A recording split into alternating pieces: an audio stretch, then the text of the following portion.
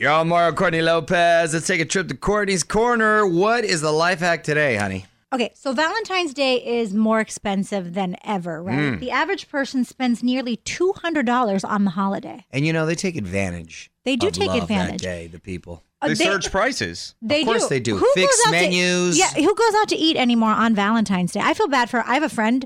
We have a friend who her birthday's on Valentine's Day. Horrible. Right? They gouge you every birthday. So here's one way to cut that in half.